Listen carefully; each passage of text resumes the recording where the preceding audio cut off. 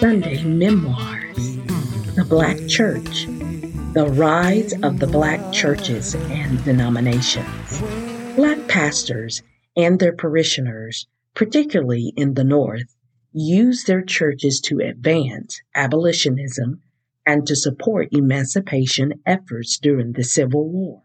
Samuel Cornish, Freedom's Journal, and Theodore S. Wright, both Black Presbyterian ministers, through their own newspapers and through cooperation with white anti-enslavement groups, advocated freedom for the enslaved, denounced colonization of free Blacks, and supported the establishment of Black schools.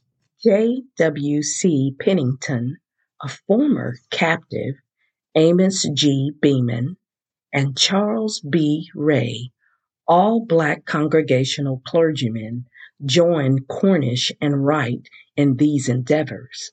Perhaps the most prominent preacher turned abolitionist was Frederick Douglass, who ran away from bondage in Maryland and settled in New Bedford, Massachusetts. There he became a local preacher in the African Methodist Episcopal Zion Church. Some clergy opened their churches to abolitionist meetings and offered them as stations on the Underground Railroad.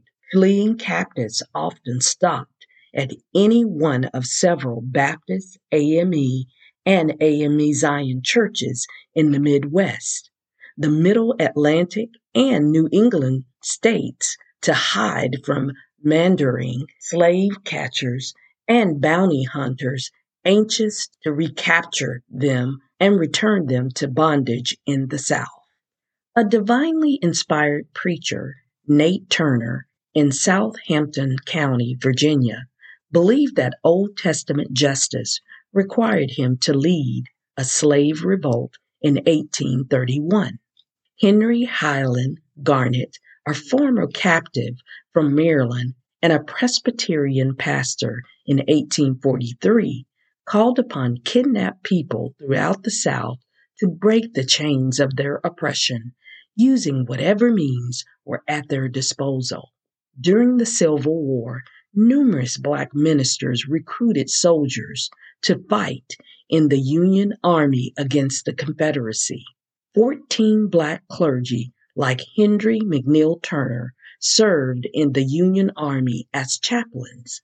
They performed marriages, improved morale, tended to the wounded, and taught illiterate recruits how to read and write. Louis Napoleon Nelson served as chaplain in the Confederate Army. The Civil War destroyed enslavement and freed 4 million persons, many of whom were without a formal church affiliation. Northern white denominations sent preachers and teachers, both white and Black, into the South to evangelize among the newly emancipated. However, Baptists and the Methodist Episcopal Church in the North outdistanced Presbyterians, Episcopalians, and Congregationalists in their recruitment of Black members. All these denominations, however, made major educational contributions through the many seminaries, collegiate, and professional institutions that they established to train Black ministers, teachers, doctors, and lawyers. Similarly, Black Baptists, the African Methodist Episcopal Church, and the African Methodist Episcopal Zion Church outpaced the white denominations in their numerical success. They also founded schools and colleges for the former enslaved and their children.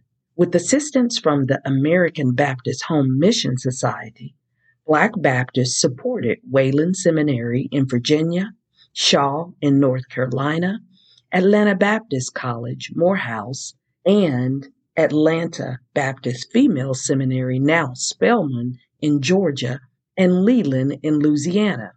The AME Church established Morris Brown in Georgia, Allen in South Carolina, Kittrell in North Carolina, Edward Waters in Florida, and Paul Quinn in Texas. The AME Zion Church founded Livingston in North Carolina as its flagship institution.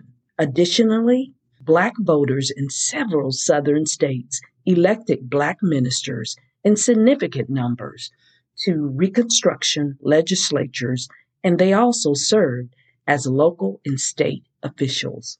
Southern white denominations that had enslaved members before the Civil War encouraged them to start separate denominations and congregations. You've been listening to Sunday Memoirs, The Black Church, The Rise of the Black Churches and Denominations.